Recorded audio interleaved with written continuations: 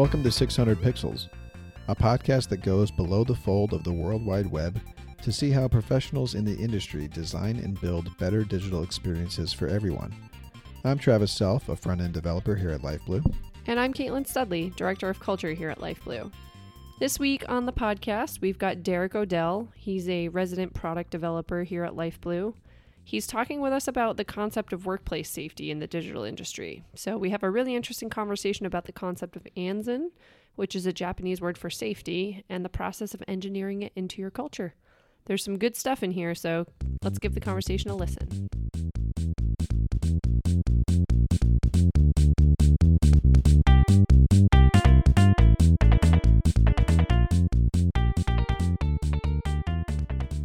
Well, welcome, Derek. Thanks for taking the time to come and chat with us. For those of our listeners who are not familiar with you, would you like to give us a brief introduction and maybe tell us a little bit about your background and how you ended up being just really a champion at LifeBlue? I don't even know how to describe your job. You're Who is Derek? The doer of all things at LifeBlue. I wear a bunch of hats. Yeah. That's my job. Right now you're wearing a Cadillac hat. It's got the Cadillac emblem on the back of it. Yes. It is also backwards, for context. Very casual around here. It changes position. I think a lot of people who work with me notice that the position of the hat dictates what I might be in the middle of doing or what the current situation is. So it's like a status, like a... Kind of, yeah. It's So like if a it's- cheat code. Like you already know, if you know to look for the hat, you can figure out what mode Derek is in. Good mood, bad mood, funny mood, Exactly. work mood. Exactly. So serious. So what kind of mood are we in right now? Casual. Casual. We're cash. Keeping it cash. Yep. All right. Well, tell us a little bit about yourself. I can't talk. Tell us a little bit about yourself. So coming up on 8 years at LifeBlue now. Whew. 8. 8. I have worked in a wide array of positions at LifeBlue. Anything from PHP development to leading teams in project work, being a TXP. I have worked on the CX team doing solution design, being in charge of the look and feel of a project and how it was going to be executed on by teams. I have worked in the capacity of client liaison and helping guide the client through what a project stage and status is going to be at any given time. I've been a part of QA and making sure that projects are getting launched with as few bugs as possible, making sure that they're getting fixed accurately and correctly. And most recently, I find myself working in long-term product development, web apps, properties that LifeBlue wants to hold on to, and explore business ventures in areas outside of purely web development. Cool. Where were you before LifeBlue? What were you doing? So before LifeBlue, I spent 9 years at Cyan Worlds, which is a video game developer up in Washington State. And when I worked there, it was in the QA department, it was in the audio department, and it was in the gameplay programming department, developing the Myst series of computer games on both mobile and desktop platforms, working on their MMOs, their single-player games, their mobile games, so on and so forth. Very cool. Yeah, when I heard that you had worked on Myst, that's when I said, you know what, I should start paying attention to this Derek guy. He might be interesting. He's a legend. And you said the audio department too, right? So were you adding like sound effects and stuff, or were you like working with the soundtrack by Robin Miller, by the way? No. Do you know Robin Miller? Yes. You know him personally? Humble brag. He did not work at Cyan when I worked there, but he did come for visits, being Yeah. related to Rand, who is the owner, president of the company, creative director of the company. The games that I worked on while I was there, the audio was done by a composer named Tim Larkin, who is an amazing guy, and I loved working with him. And there was a sound audio engineer who was there, whose name was Chris Clannon. And he was also a wonderful guy to work with as well. My role with them was more as a implementation and developer. So one of the games that we worked on was right around the time where audio equipment in computers was moving up to a new level of fidelity. And so when your character would do things like walk from an outside area into a cave, we were able to dynamically change how the audio played, reverb settings, and various other pieces of how the audio worked. And so it was my job to create the triggers and the areas in the world, in the 3D assets for the game, to set those settings up, and then to walk Chris and Tim through various areas of the game, show them what I had created, get their feedback on whether, wow, that sounds a little too hollow, or this is a little too boomy, let's take this down.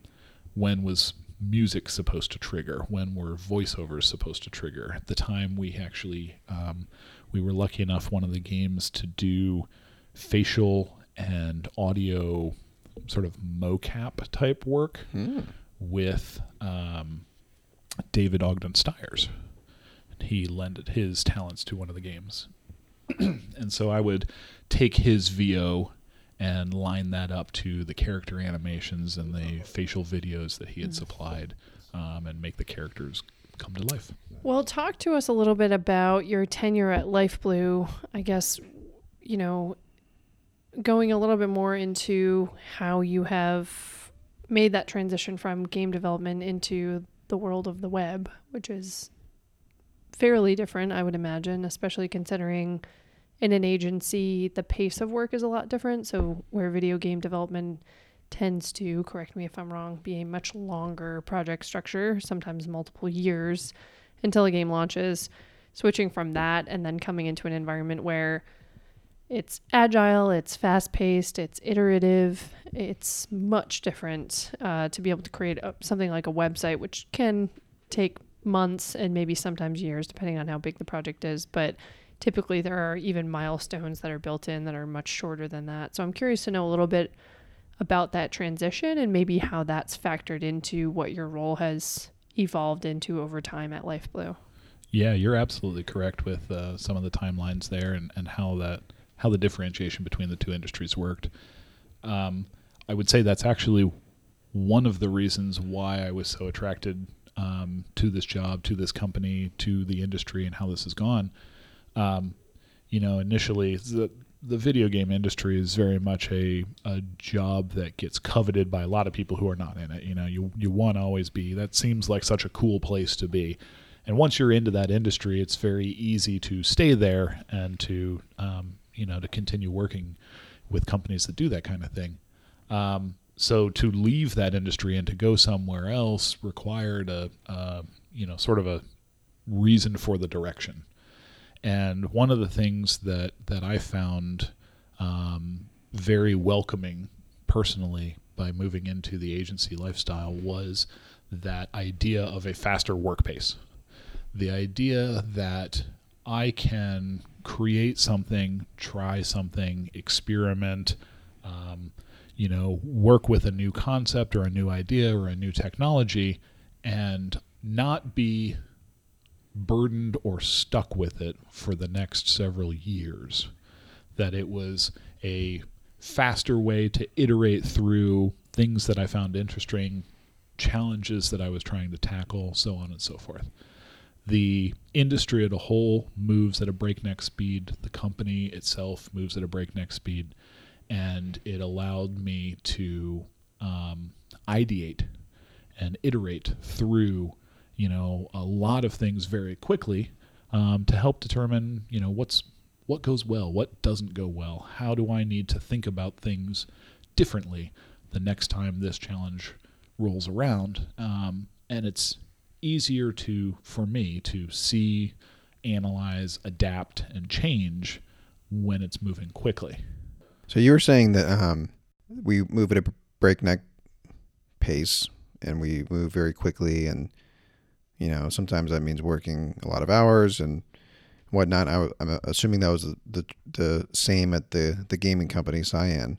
I've heard that the gaming industry is kind of notorious for burnout, right? Because people work horrendous hours at game development places. One of the things that you talk about is this concept of like workplace safety for tech. Is that something that you started to think about when you were in the gaming industry, or when did you start to kind of formulate that idea? And then what does that entail? Like a quick summary of what that means. Sure. So the concept, as I first started to become aware of it and to think through and figure out how I could apply to my work and my coworkers around me, is referred to as engineering. And I was turned on to this by a college professor that I had. It was a coworker of his who ran a blog and talked a little bit about it.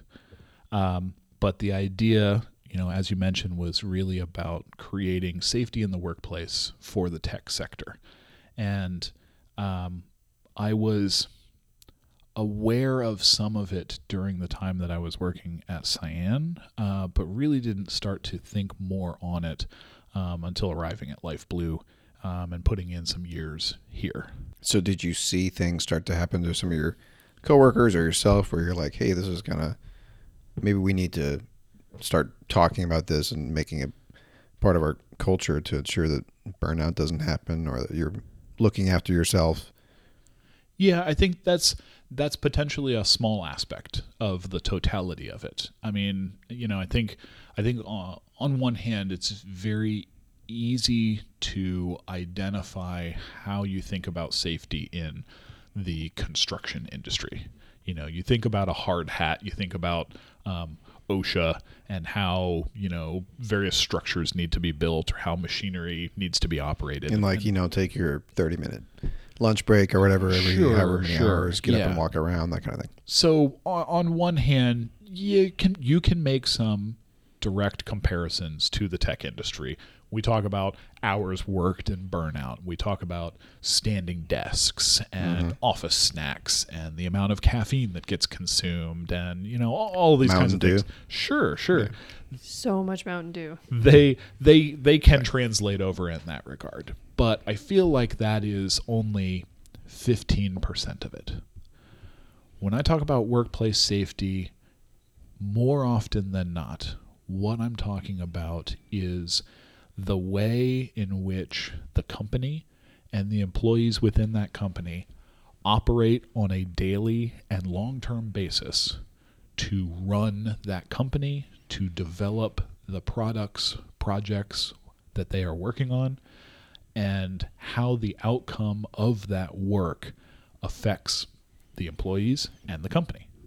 So when a company says that they follow a full agile process, or that they have scrum masters, or that they operate with extreme programming techniques, or any of the, I don't want to call them trendy, that's got a negative connotation, but when people talk about that style of an office place, or that style of environment, or that style of working, that attempts to solve, in some ways, what engineering also attempts to solve. I've never heard of extreme programming. What is that about? Extreme programming, I believe, is a more umbrella term for a couple of different styles. So are you familiar with pair programming, where you got two people and one keyboard and mouse? One keyboard? Yes, one keyboard. Oh, that sounds challenging. So you're saying you have to split, you have to like... So I think we kind of do pair programming here, but we don't really mean it in that way. Technically, what I believe the official way to do it is that what they call one person the driver and one person the navigator. And you've got one person who is mentally talking through how they're going to solve the problem. We need it to do this, and we need it to do that, and A, B, C, D. The person who is driving with the keyboard and the mouse is trying to do less thinking and more actual coding. And they're following the direction of the person who is putting out the ideas. I literally thought you meant one person is the left hand and one person is the right hand. That would that would take a very long time. That would be an amazing way to program that it. Seems That's where for some reason that's Slightly where my inefficient. brain went to when you said that. It's like that's not good. So anyway, so you're saying that there's these. You said trending is not necessarily the right word to use, but these are all different ways to approach creating efficiency in the workplace. And some of the ways that they attempt to solve this, and I think in some respects, everything's going to be about the context of the situation. In some respects, these things are going to be very successful in certain offices. I think one of the ways in which you can find the most success with that tends to, in my opinion, happen in larger corporations where the chain of command is much, much larger than what we've got at LifeBlue or what we've had at Cyan, where a small company, sub 100 people, that type of a company is set up to allow for a different set of ideas. So in the case of Anzineering, the thought process is about creating an environment where anybody in that chain of command has the ability to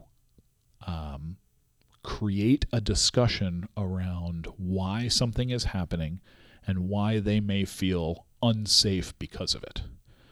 Anzineering is meant to protect some core tenets of how this is going to work.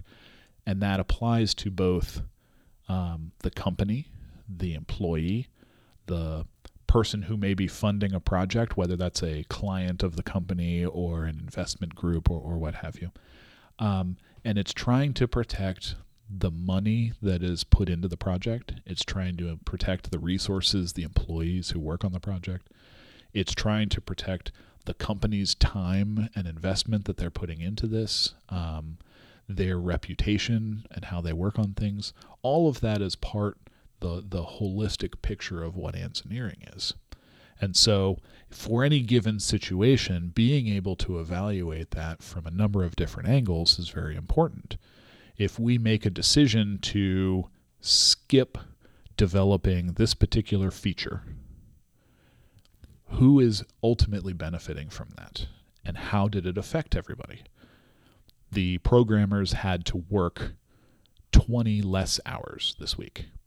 The client lost $300,000 worth of business because the feature was not available to their customers. The company was able to make more profit by completing the project faster with less deliverables. Each of those things in isolation means something positive or negative. In totality, that situation is never going to be black and white. It's always shades of gray. How do the employees at a company take ownership in the decisions that they make as individuals and as a unit to evaluate what that shade of gray, that totality of the context, what came out the other side?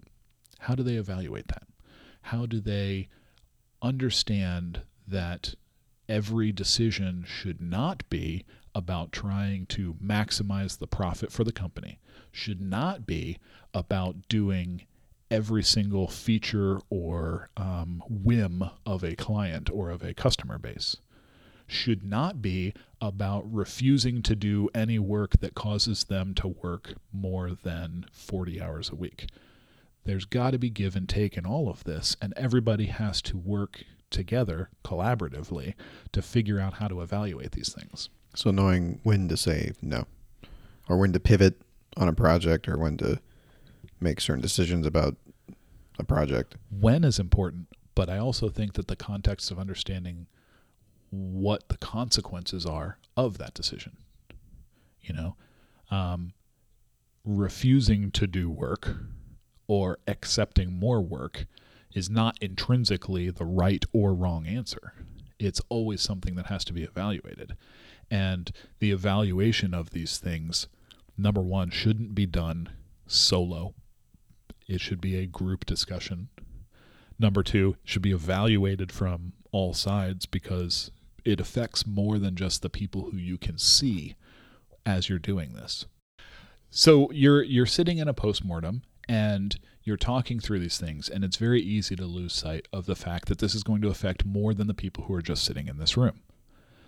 Everybody's opinions during a meeting like that are going to tend to gravitate towards something that's a little more self-centered. Here is what the office environment was at the time. Here is the hours I had to work. Here is the good and bad days I was having. Here is how successful I felt about it. That's only part of the output of what happened here. There is an entire aspect of this that can be measured through analytics and metrics, through customer install base, through profitability for the company or the client. And those are difficult concepts to talk about spur of the moment when you're getting together with a group of team members, coworkers, So trying to keep an eye and a mindfulness to those ideas, empowering employees to understand how to have those conversations. It's something that developers, designers, employees at a company should be concerned with. I think there's levels, obviously. I'm not saying that they need to know the ins and outs of the QuickBooks application or any of that kind of thing. But, a general understanding of how a company operates. Yeah, and understanding your impact in that greater picture, right? You can be a better developer or a better anything if you understand how your salary is paid. Exactly. What's your efficiency? What's that greater picture look like? And how can we, by making these small changes or improvements and looking out for each other, how can we be better stewards of the business through the work that we are doing? Sure. And you can apply that. You can apply the other side of that room as well. So when you talk about managers in a company in the technology sector, is there not a stereotype of how they measure the efficiency of their developers who are underneath them? Isn't that a common source of complaint or chiding that it's not about the number of the lines of code that a developer committed, or whether they participated during a stand-up, or how many hours they were in the office versus telecommuting?